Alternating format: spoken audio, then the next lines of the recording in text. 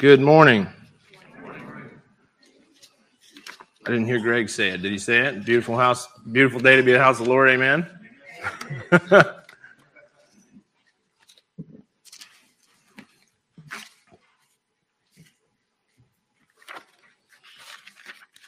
Well, it's my pleasure to be here preparing. I haven't been in the kitchen for a little while, preparing some food for you.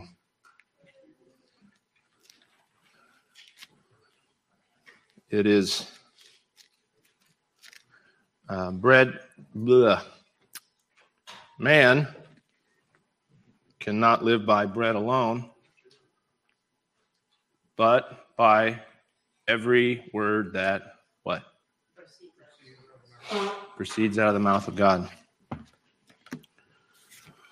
So I joke because I'm a lover of food and culinary, but that's how I reduce the felt pressure or fear to handle God's word rightly. Because ultimately that is what we're here to do, to feed on the word. Malachi? Let me know. Is that good? Better. I'll raise my... Keep going, Malachi. You say when. Give me a thumbs up. Is that better? Yeah. Okay. You bet. I was thinking also about folks in the back, and you got a soft voice. Well, if I raise it and you're in the middle, you're going to just give him the cue right there in the back. All right, this morning our text is from the second letter to the Corinthians. We'll be in chapter 5.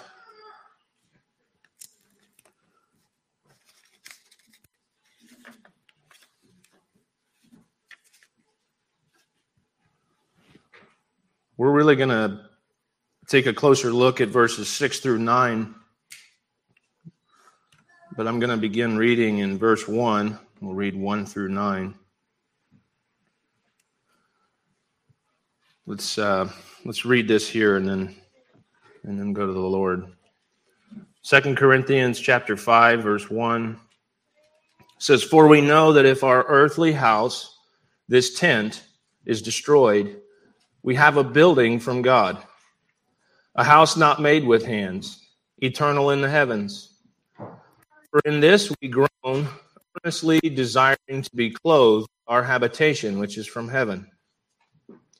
If indeed, having been clothed, we shall not be found naked. For we who are in this tent groan, being burdened, not because we want to be unclothed, but further clothed, that mortality may be swallowed up by life. Now he who has prepared us for this very thing is God, who also has given us the Spirit as a guarantee. So we are always confident, knowing that while we're at home in the body, we are absent from the Lord. For we walk by faith, not by sight. We are confident, yes, well pleased rather to be absent from the body and to be present with the Lord. Therefore, we make it our aim, whether present or absent, to be well-pleasing to him." Let's pray. Father, we come to you after we read your word as is custom. But I ask you, Lord, to speak to us today afresh, Father, cleansing minds and hearts of busyness. Father, considering these things are of grave importance.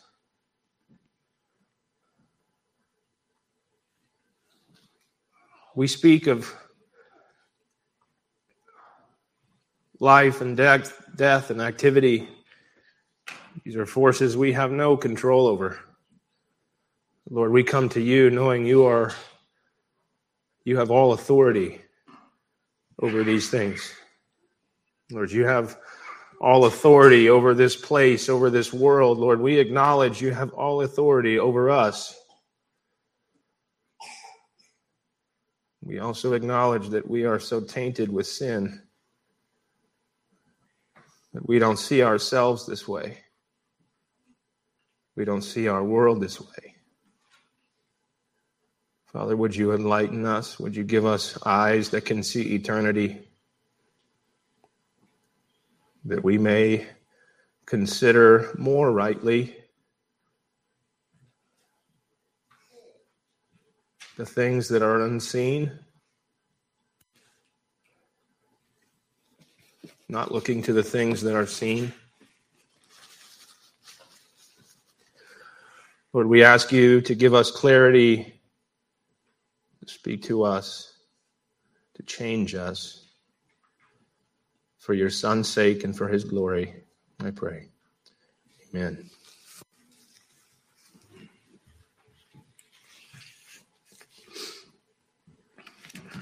So we'll breeze through this again, starting in verse 1. And I'll just lightly explain the context here. In chapter 4, Paul is speaking much of being challenged, being faced with death, being faced with trials, being faced with trouble.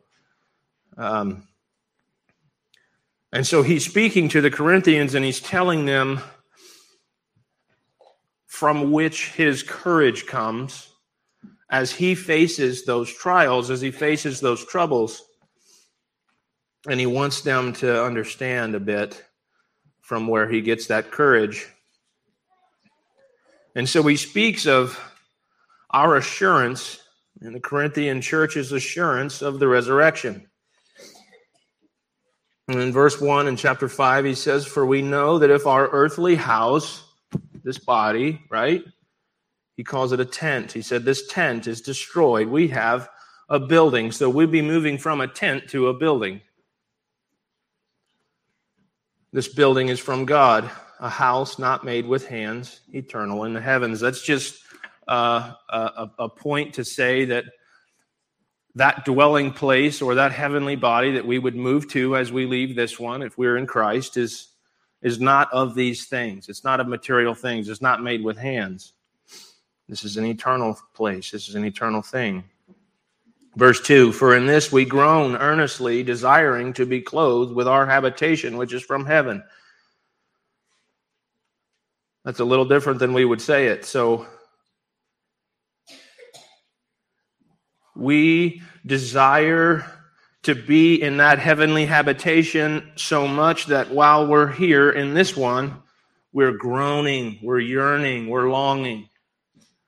We're in this decaying, sinful body.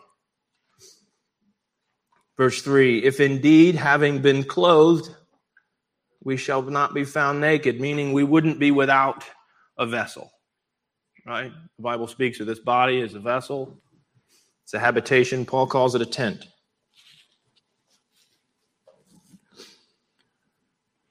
Verse 4, "For we who are in this tent groan, being burdened, not because we want to be unclothed, but further clothed, that mortality may be swallowed up by life."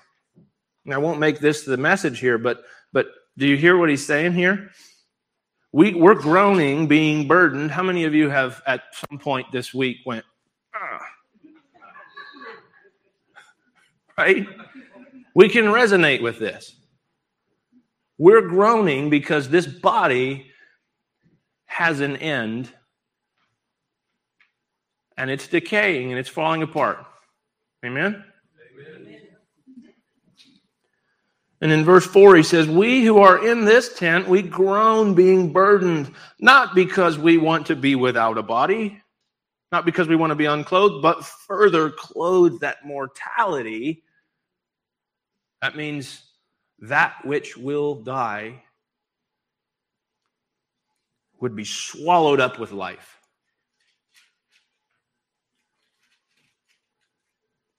Life. Who said he was life? Jesus did. He said, I'm the way, the truth, and the life, right? The life that we seek, the life that we come to this text to learn, to engage, and to receive. We speak about this a lot, right? There's those who are born once. That's of flesh and blood. And there's those who are born twice, who've been born by the Spirit. That's life. That's spiritual life. Our flesh and blood does not contain any more life than the years that God has set. So we're in this body, we're in this tent, and we groan because we want to be clothed, and we want this mortal thing to be swallowed up by life. This is some of the influence, this is some of the motivation that Paul is sharing with the Corinthians, and he's saying this is where his hope and his courage comes as he faces these challenges. And this is where his assurance comes. So verse 5, now he who has prepared us for this very thing, who also is God. So he who has prepared us for everything we just spoke about and prepared us for this heavenly habitation is God, who also has given us a Spirit as a guarantee. Now, I'll throw this in here before we get into the text. He also has given us the Spirit as a guarantee. That word also means earnest, down payment. And we hear that used mostly in real estate, right? You purchase a house, you put earnest money down, and that means you're serious, right? God says, I put my Spirit as a guarantee, as a down payment, because I'm dead serious. I like that. I like that language. So starting in verse 6, this will be our text for today, verses 6 through 9. He says, so. And when I read this scripture and you follow the verses, if you start at verse 9, if you look, and you may have different translations, so it might look different. It's just incredibly challenging when you seek to find a text to unpack, because verse 9 begins with the word therefore. Well, that means it's tied to the verse before. And verse 8 starts with, we are confident, yes. Verse 7 starts with for. 6 starts with so, and 5 starts with now, and 4 starts with for. And so they're all referring to a prior verse. And so you keep going, well, I gotta read you the whole chapter, really. That's what I'm going to have to do to have a complete thought. So I wanted to walk through verses 1 through 6 so you get the context, you get the sentiment that's behind Paul here. And so beginning in verse 6, he says, so we are always confident, knowing that while we are at home in the body, we are absent from the Lord.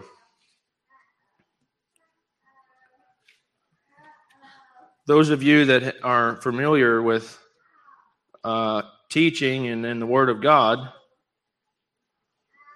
when are we absent from the Lord?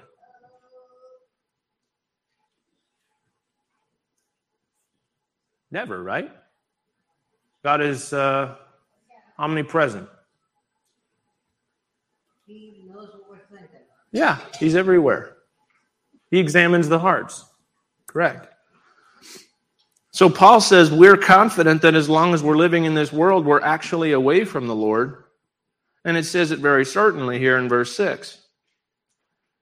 We're always confident, knowing that while we're at home in the body, we're absent from the Lord. Paul is quite sure, but we might say, Paul, Christ said in Matthew 28, lo, I am with you always, even to the end of this world.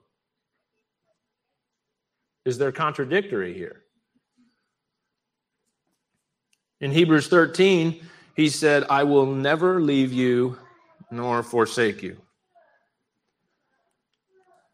So I'll ask again, and this is a trick question. So is there never a time when we are not present in his presence?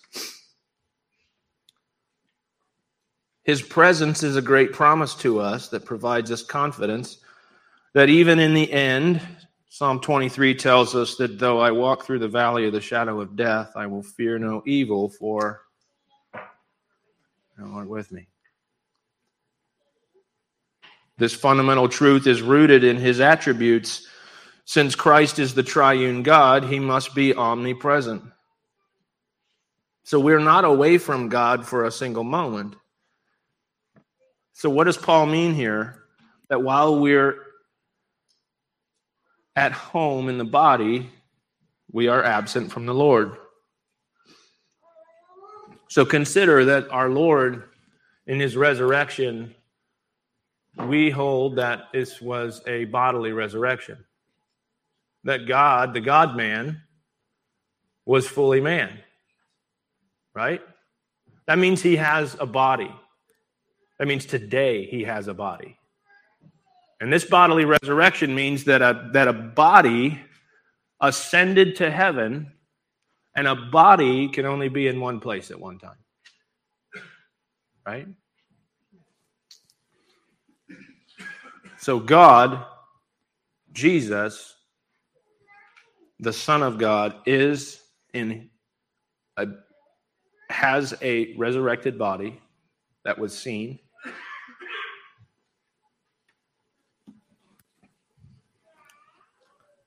And it is not here. Right? So this is something of what Paul is saying about being absent from the Lord. We're absent from his physical presence. He's no longer in the world. He was in the world, and one day he'll be returning to the world. But now he's ascended to heaven. He made that clear in John 16. He says, now I'm leaving the world and going back to the Father. In the book of Acts, God sent 2 messengers to the church as they stood perplexed on the hill of ascension. And they said, this same Jesus has been taken from you into heaven. So we know where the Lord is today. Right? He has sat down at the right hand of the Father in heaven now to intercede for us in God's presence. So Paul is right that we who remain in the world have to live without Christ's physical presence, because he has a body, and that body has to be in one place. We would be denying the physical bodily resurrection if we entertained that the Lord would make occasionally bodily visits to this planet. The church will always, while here on earth, be absent from the Lord, but of course, we hold to the fact that the Spirit of God is always with us, that he indwells us by his Spirit, that he teaches us with his word, that he directs us by his providence, and that he protects us as our shepherd. He's the head of the church, and he's the head of everything to serve the church. He sympathizes with our grief, and to the sufferer he sends relief, says the hymnist. We do not hold with others that our bread becomes his body, or that he bodily reveals himself to anyone. No. We hold fast with the Apostle Peter when he said at Pentecost in Acts 2:32, Peter says, this Jesus God has raised up, of which we are all witnesses. Therefore, being exalted to the right hand of God, and having received from the Father the promise of the Holy Spirit, he poured out that which you see now and hear. So Peter doesn't say Jesus is here. He says he is there and has poured forth that which you see here. And that's what the Lord Jesus has been doing for the last 2,000 years, and that's what he's doing today, and that's what he will be doing until his return.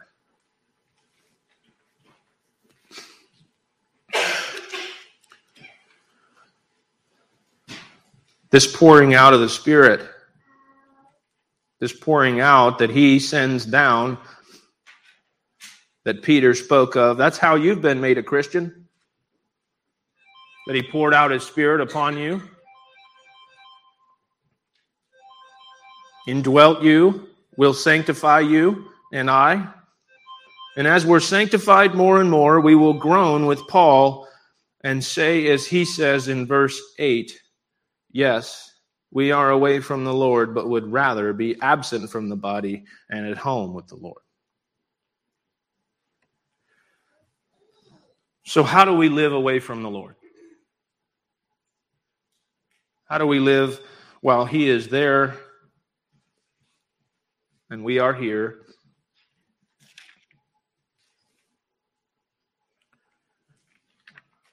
Paul tells us here in verse 7, for we walk by faith and not by sight. Let's look into this word faith a little bit.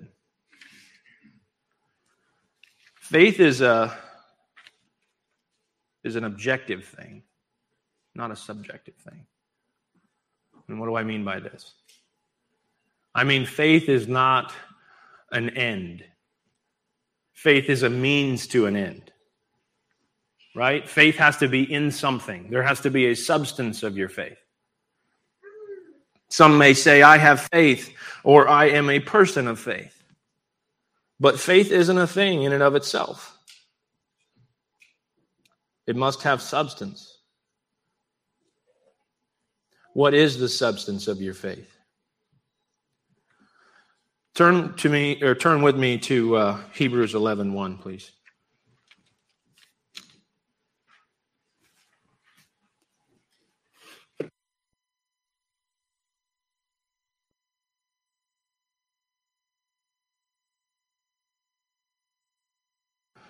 Hebrews 11:1 says, now faith is the substance of things hoped for, the evidence of things not seen. This word substance in the Greek is hypostasis. It literally means a standing under. That which lies under what is apparent.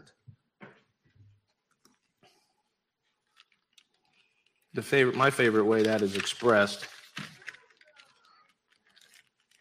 Hypostasis is the unseen support of that which is standing in clear view. So we get this idea of a foundation, right? There are some buildings, there are some constructs that you can't see the foundation, but you see the building and the site of the building, and its confidence in the way that it stands makes it apparent it has a foundation, right? Particularly when there's a storm. Particularly when we're in the midst of a storm and we see the wind doing its work and we see a building standing opposed to the storm, we say it must have been built well, right? So this word hypostasis means that which underlies what is standing in clear view. That's the substance.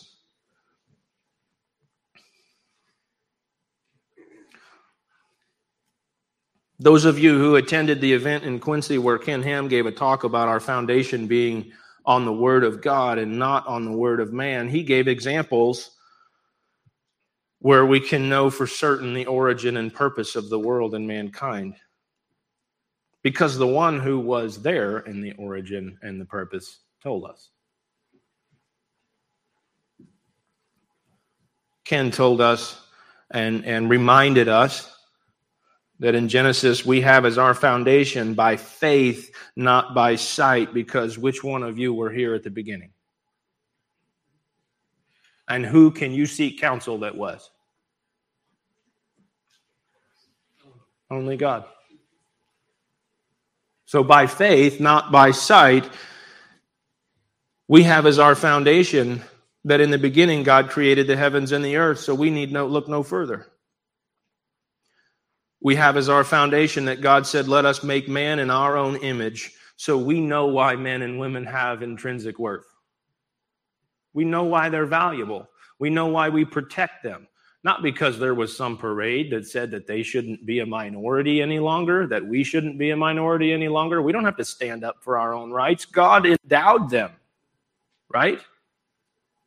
Because we were made in God's image, where our worth comes, is where our value comes. We don't need to see the way that others are confused about these things. We have as our foundation that male and female, he created them, so we know the truth about gender.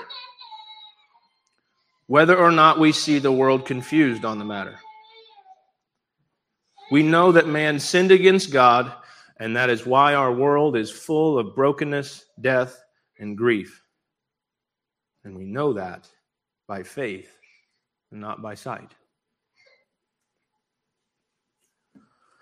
Many claim to believe God, but what influence does this belief have on their behavior? I've said it a few times before as an illustration, but if I told you that I loved my wife, that I desired her above all things, that I believed the vows that I made when we were married, and you lived near me and I was never there. I never played with my children. I never cooked dinner with my wife. I never did I wasn't home. I was always absent. And you said, "What's going on, Ethan?" I said, "I love my wife." You'd say, "You're a liar. You're a liar." Because what you say, that you believe, influences your behavior, yes?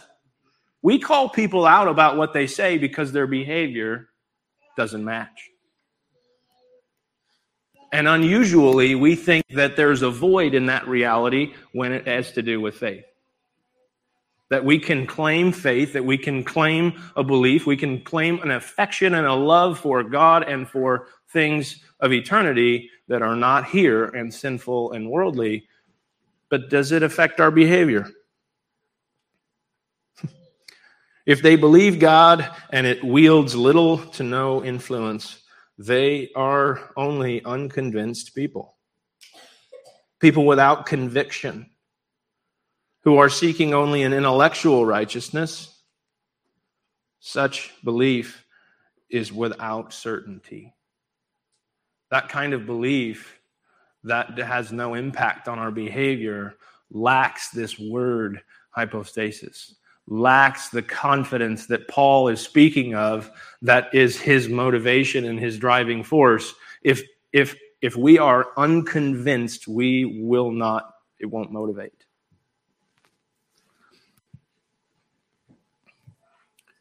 Then that faith, unconvinced, unmotivated, lackadaisically, gradually retreats instead of going forward in growth.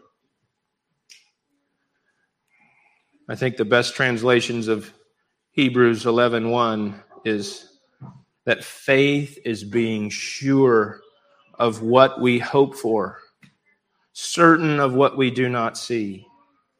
Paul is convinced that these things that he cannot see regarding God are real. And so from that perspective, he will act in fullness of hope. That's why he says in verse 8,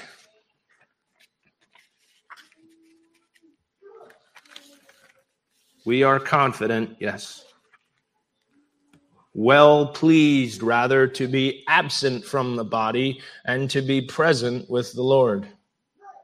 Do you know what he's saying here? Rather to be absent from the body and be present with the Lord. We would say, dude's got a death wish. Right? Only not in the masochistic way, right? Not in the false way. Would you speak that in a little louder? Yes. The last second. So I'll skip the funny part. Paul desires to die rather than to be in the body, because when he thinks about this earthly tent being folded up and moving to a heavenly building not made with hands, he sees that as more real than this. And so he desires that. He desires mortality to be swallowed up with life. And this really strikes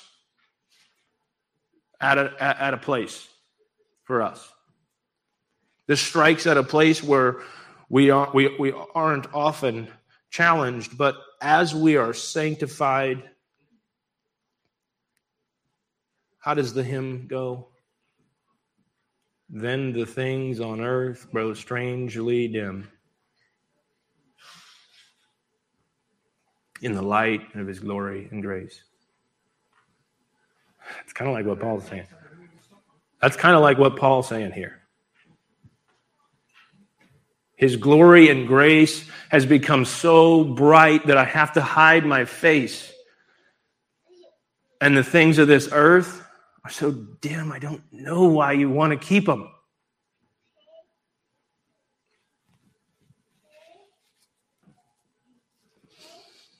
This is a man who was on the brink of death. There were Jews that wanted him dead. There were Gentiles that wanted him dead. In 2 Corinthians 4:10, maybe just on the other page in your Bible, he says he's always carrying about in the body the dying of the Lord Jesus Christ. In verse 11, he says we are always delivered to death for Jesus' sake. Verse 12, so then death is working in us. There was the treachery and difficulties of his journey, threat of illness and disease. Paul was facing death every day, and he wants the Corinthians to know how he deals with this. The key is what he says here in verse 8. We are confident. We are of good cheer. To have joy, happiness, confident, content. And that's how he faced death. Patiently, peacefully. In fact, as he says, he preferred it to life. That's an amazing way to live. Is it not? People write songs about living like you were dying. That's what Paul's doing. Say that again. Yeah. But people write songs today. I'm sorry, I thought you were being rhetorical. So he preferred. In Philippians 1:21, he said, for me to live is Christ, and to die is gain. Far better, he said, for me to depart and be with Christ. Here's a man who lives absent from the Lord well. Faith has its greatest work to do at the very last. The reality of faith is most clearly expressed in the face of death, is it not? The Bible says in Job 18 that death is called the king of terrors. God is pleased when believers die triumphantly. He's honored when they are confident in the face of death, even cheerful, and certainly over lost. Certainly, our last and best expression of our Lord is how we die. In fact, if we don't long for heaven like a prisoner longs for freedom, if we don't long for heaven like a sick man longs for health, if we don't long for heaven like a hungry man longs for food, like a thirsty man longs for water, and like a poor man longs for a payday, then something is wrong. If we don't look forward to death with some expectation of what God has in store for us, something is wrong. Not the painful part, not the ugly part.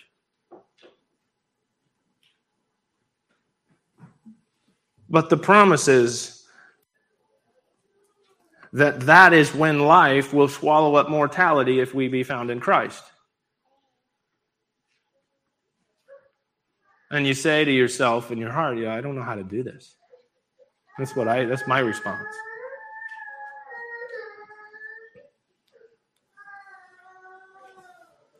But death itself, our transferring to life in its fullness, Look what he says at the end of verse 4. Mortality may be swallowed up by life. If we don't see that with anticipation, then we've begun to idolize the passing world. We have come to settle for fading joys. We've learned to be content with sinful surroundings and to overestimate earthly relationships. We've set our affection not on things above, but on things that are on earth. To wish to avoid death is disloyalty to God. To wish to avoid death means we are not weary of sin. You think about what that means in contrast? We think it may be a noble thing to deny death, to cover it up, to flee from it. But if our body is this temporal, sin-stained thing, and we're not going down the road of dualism, right? This isn't all evil, but our surroundings are. And our ability to glorify and to worship God is minimized significantly by this. This is what Paul is saying. This is Paul faced death with good courage, confidence, eagerness, and he tells us why. Because death would take him where he would rather be and make him what he would rather become. Verse 8 says, we are confident, yes, well pleased, rather to be absent from the body and to be present with the Lord. He wanted to be present with the Lord.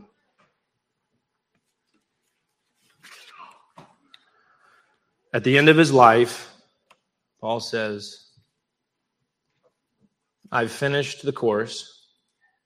I've fought the good fight. I've kept the faith. And now I'm ready to go. What he wanted was life. Full life. Eternal life. The perfect life.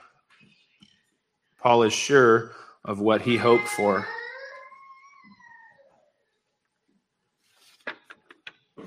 So verse 9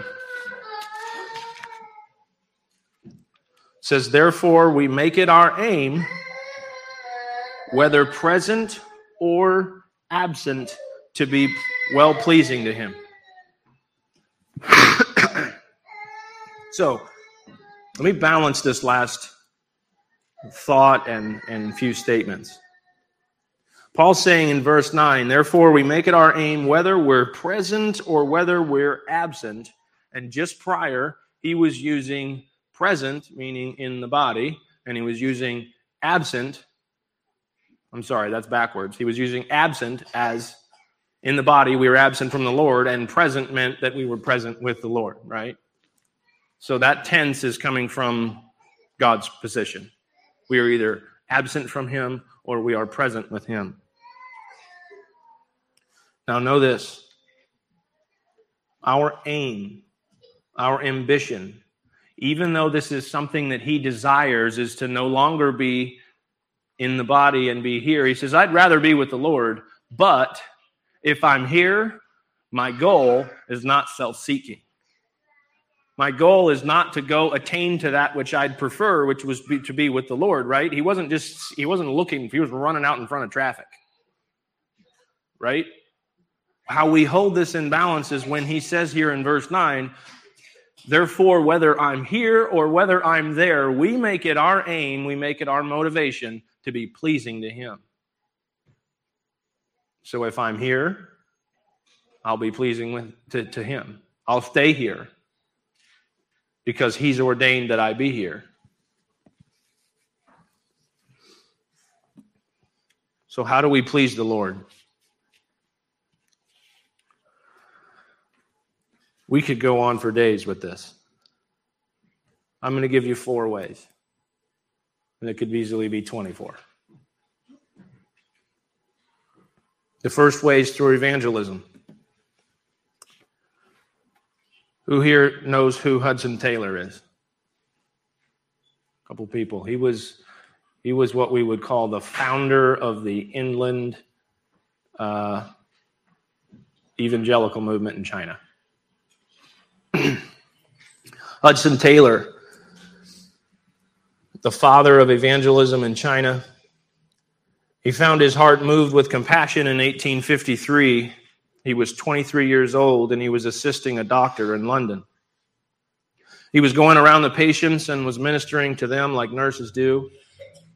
There was a man that had senile gangrene with no hope of recovery. Every day he went to the man's home to dress his wounds. The man was an atheist. He wouldn't let anyone speak to him about his soul. When the local vicar had gone to see this man, he spat on him. He was a very violent man. Now here's Hudson Taylor's words. Upon commencing to attend him, I prayed much about it, but for 2 or 3 days said nothing of religious nature. By special care in dressing his diseased limbs, I was able considerably to lessen his sufferings. He soon began to manifest appreciation of my services. And one day, with a trembling heart, I took advantage of his grateful acknowledgement to tell him of the spring of my action and to speak of his solemn condition before God and his need of mercy through Jesus Christ. It was evident that only a powerful effort of self-restraint kept his lips closed. He turned over in bed and put his back to me and uttered not a word. I couldn't get the poor man off my mind. Very often each day I pleaded with God by his Spirit to save him. After dressing the wound and relieving the pain, I never failed to say a few words to him, which I hoped the Lord would bless. Each time he would turn his back and never made a reply. After continuing this for some time, my heart sunk. It seemed that I was doing him no good and perhaps merely hardening him and increasing his guilt. One day, after dressing his limb and washing my hands, instead of returning to the bedside, I went to the door and I stood hesitating for a moment with a thought in my mind. Ephraim has joined to idols, leave him alone. Looking at my patient, I saw his surprise, as it was the first time I'd attempted to leave the room without speaking a few words for my master. Note what he says here. This was the first time I'd attempted to leave the room without speaking a few words for my master. This confidence, this foundation that was underlying that which was visible in Hudson Taylor was certainly present. That his activities in these maybe benign scenarios, maybe gross scenarios, dressing gangrene limbs, he was doing this for his master. So he says, I saw the surprise in his eyes because it was the first time I'd attempted to leave the room without speaking a few words for my master. I could bear it no longer. After bursting into tears, I crossed the room and I said, my friend, whether you will hear it or whether you will forbear, I must deliver my soul, and went on to speak very earnestly, telling how much I wished he would let me pray with him. To my unspeakable joy, he didn't turn away, and then he replied, if it will be a relief to you, do.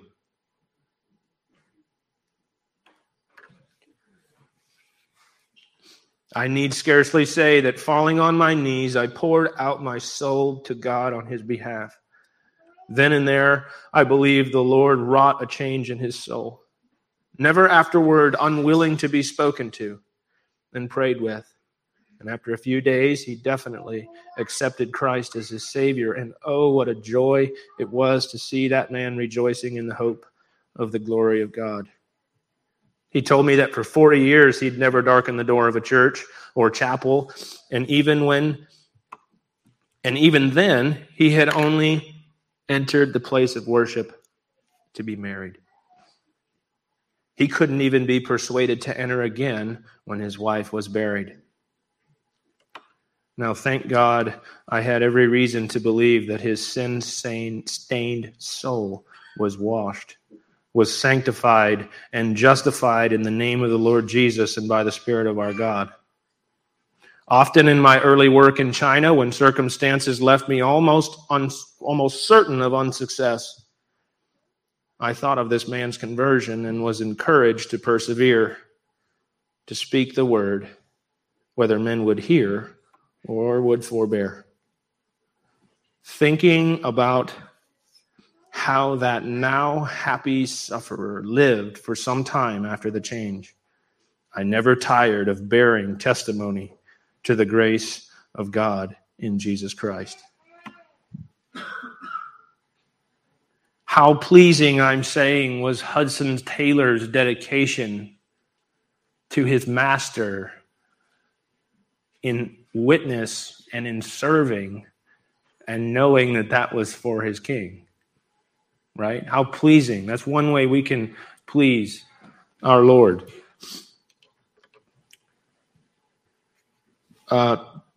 If you're not still there, let's take a moment to look at Hebrews 11:1 in light of what we just read here.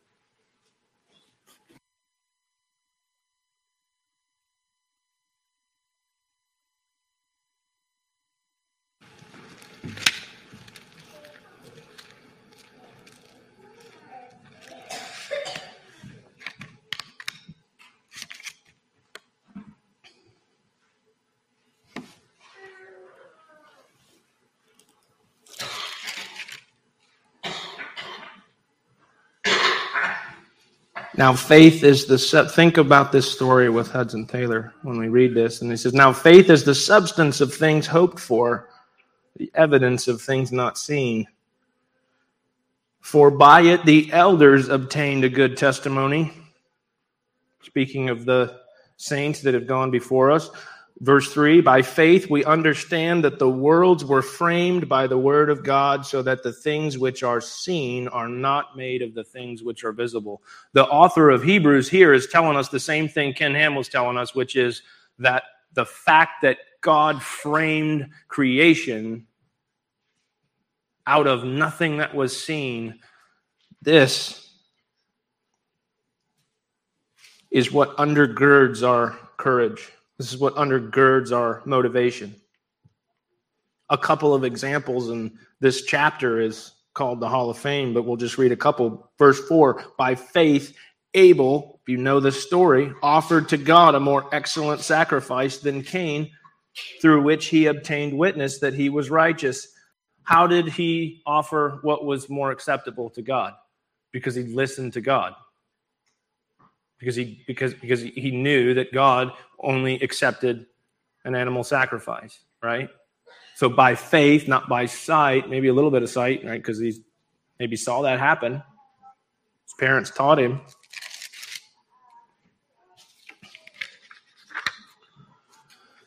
Let's go on to the second way that we please him.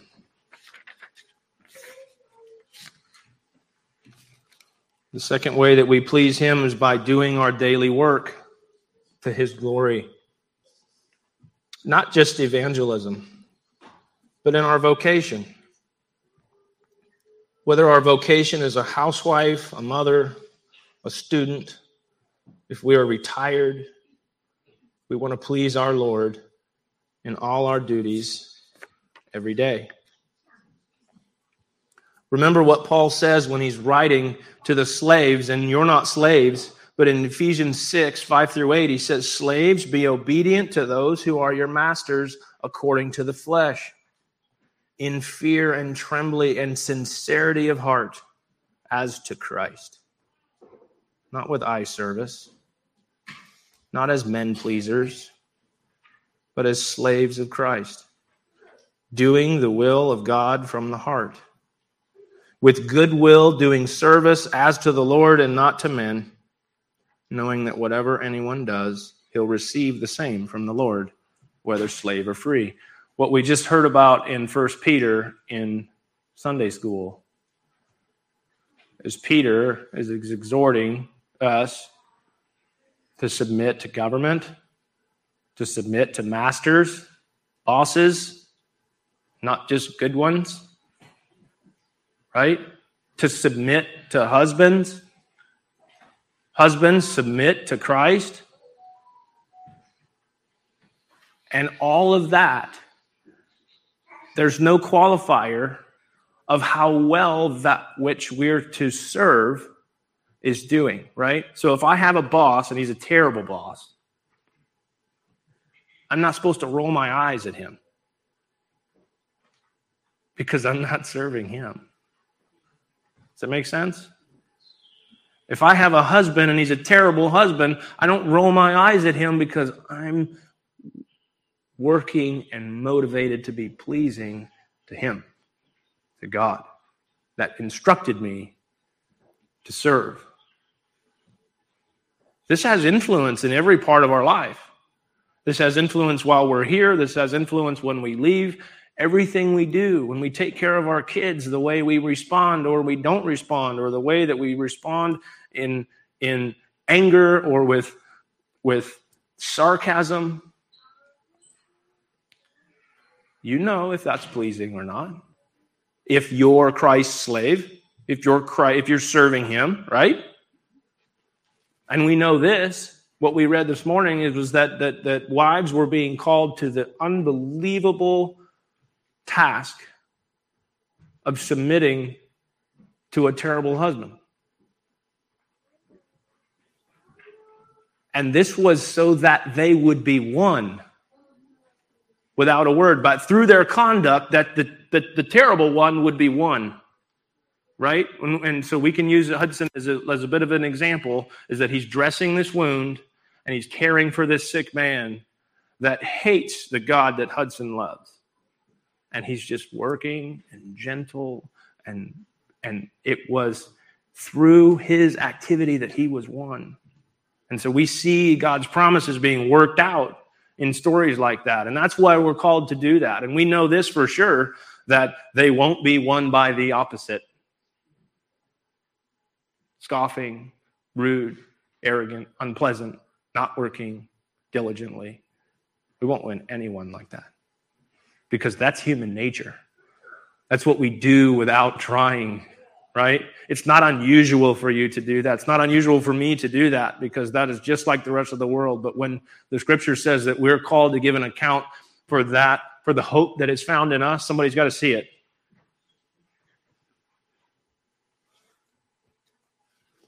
So the second way we please him is by doing our daily work to his glory, not just in evangelism. Remember what Paul says. Oh, I already read that. I'm sticking to my notes because otherwise I go way over time. To know this, you're serving God as you do your daily work, as you do the dishes, as you mow your lawn, as you bathe your children. Colossians 3:17 says, "And whatever you do in word or deed, do all in the name of the Lord Jesus, giving thanks to God the Father through him." Can you imagine doing that while you're mowing? Thank you, God, you've given me this task and I can do it. And I feel my flesh griping. That's our reminder. If we take a note, like the string tied around our finger, that's our reminder. That's something of the mechanics in fasting, right? Some of the mechanical features of fasting is that when you feel hungry, you pray. And your body says, pray, pray, pray. And it's that constant reminder. We do this, we consider this, that when we are prone to gripe and be sarcastic and rebel, return with grace, return with thanksgiving, knowing this is my moment. This is my moment to serve the one that I only want to please. Do you see how that could help if we employ? For me, it would be a constant reminder.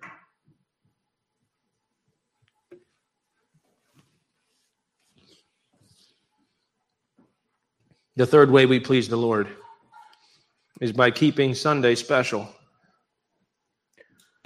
Luke 4:16 tells us the Lord had a custom while he was here. It was to attend the synagogue one day in 7. Now we please the Lord by having a pattern in keeping the Lord's day holy. We keep Sundays holy, or separate, different is the point. To hear from him, to be with his people, to share each other's burdens, to exhort one another, to leave all the other weekly things behind. Let the weeds grow in the garden. Let the clothes go unwashed. They'll be there tomorrow. Amen?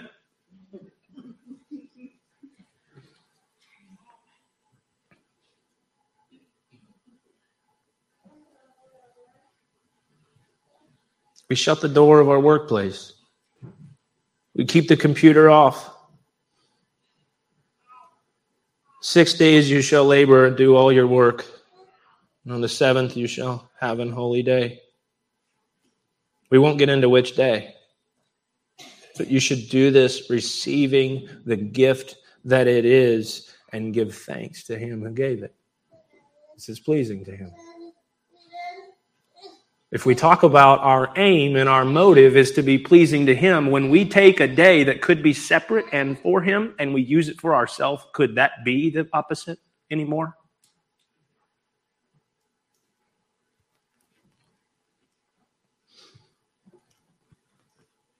The fourth way we please him, and this is the end. The fourth way we please the Lord is by having a godly home. God ordained the family. He ordained marriage. He saw that Adam was alone and he said it wasn't good. And if Adam had said, well, I like my space. This is all just conjecture. God would have said, too bad, it's not good for you.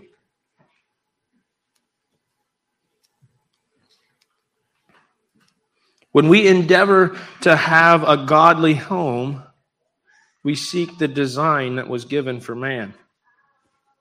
Not only was it just a design given for man, for us to be fruitful and multiply and produce godly offspring, but it is such a tool of sanctification that God uses for us.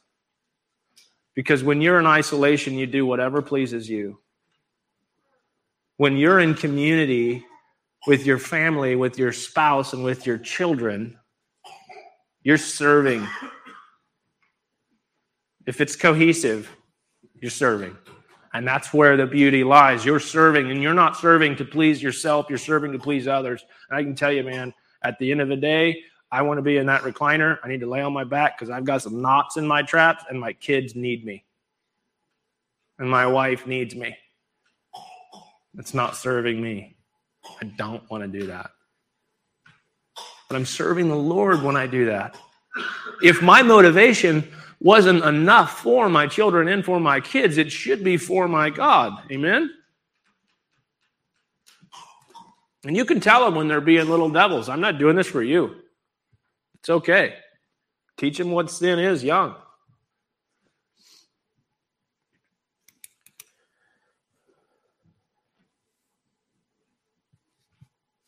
God ordained marriage.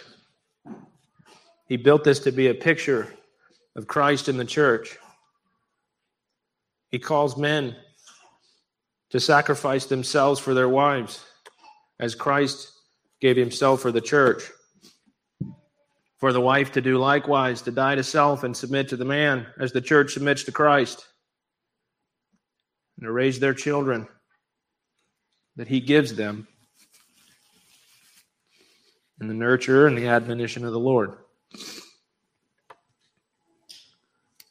Our pleasing him is always found when we seek the word of God and we find how he calls us to obedience that's pleasing to him.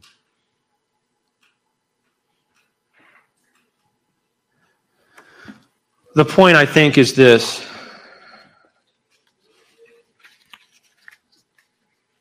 that in all of our doing, we are mindful of our motive. Our motive is where this key is. There's good things to be done. There's completely benign and idle things, like golf. I'm kidding. But let me give you an example, and I'll use golf. Golf, there's no problem with a refreshment, right? You say you do all that you do as unto the Lord. Does that mean you have to work your fingers to the bone? Is the Lord not giving you a day just to rest? And he said it was for you. The Lord wants you to rest. You can't work hard if you're not rested.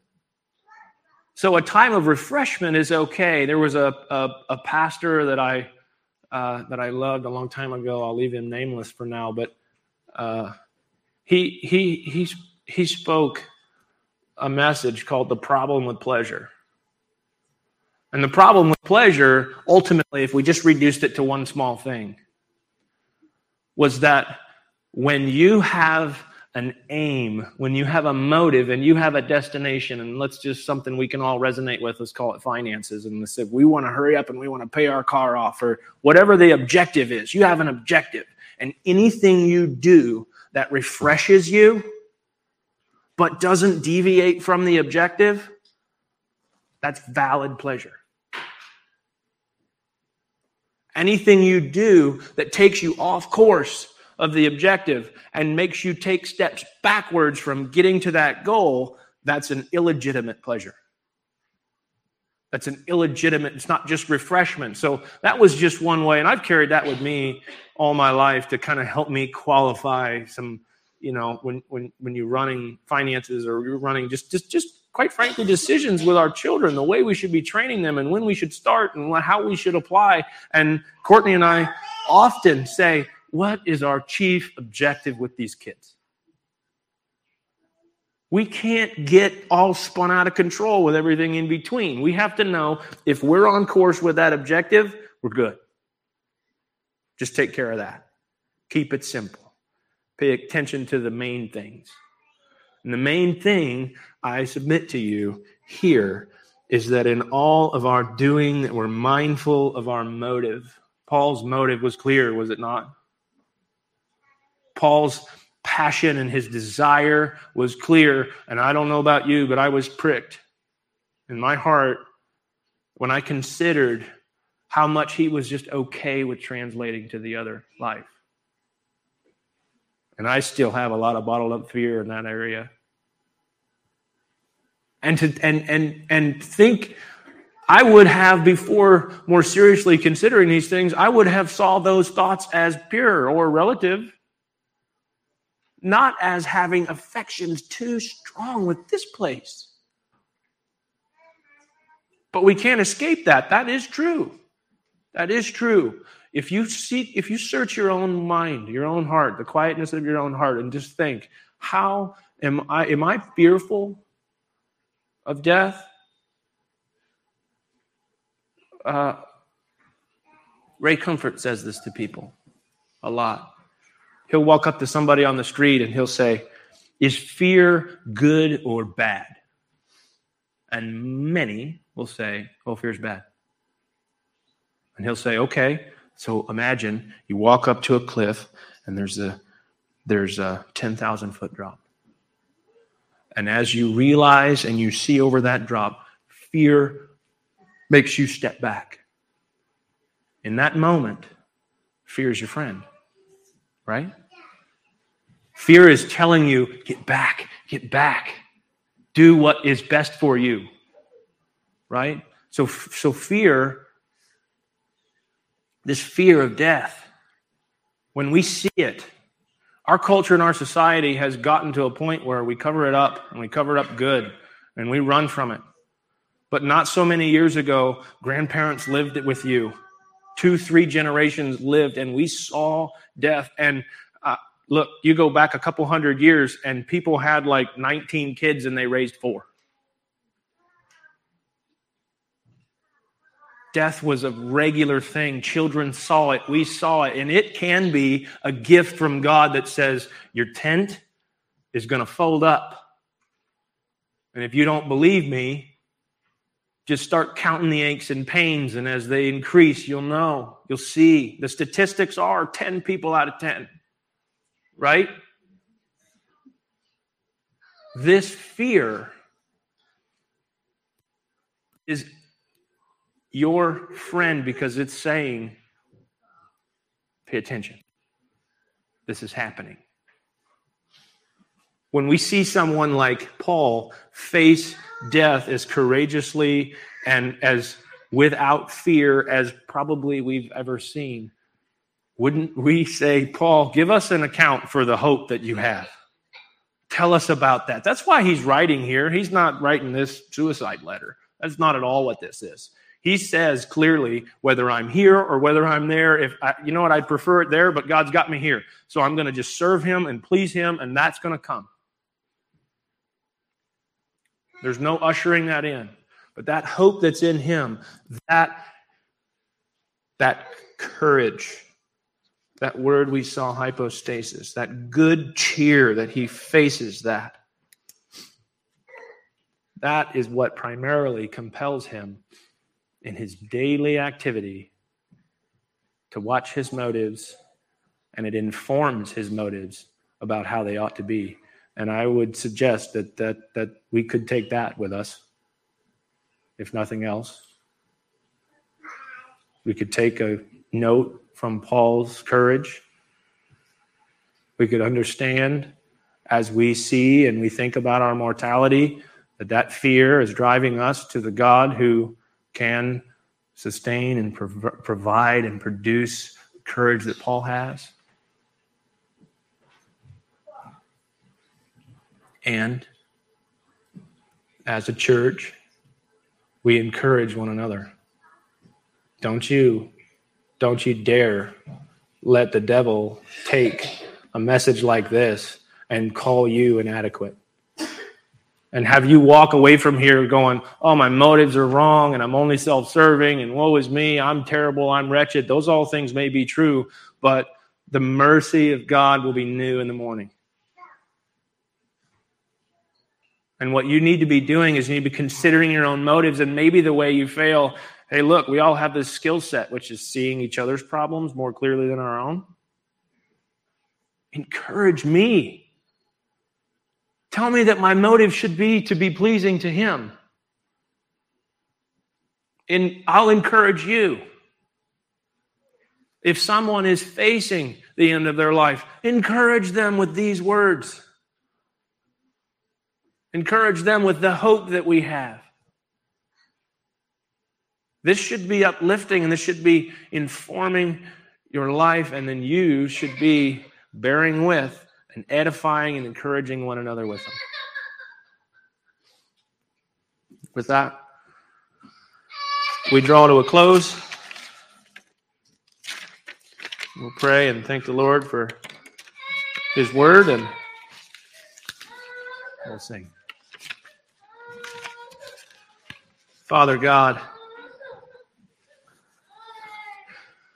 we thank you for being the provider of all things to us, for the provider of errors.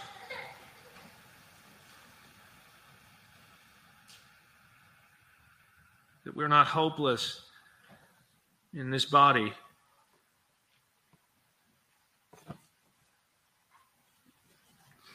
Lord, would you enlighten our minds and our hearts, that we can look to that which is unseen and not what is seen. Father, that we can walk by faith and not by sight, and that our faith would have substance, our faith would be our faith's substance would be substantiated with you.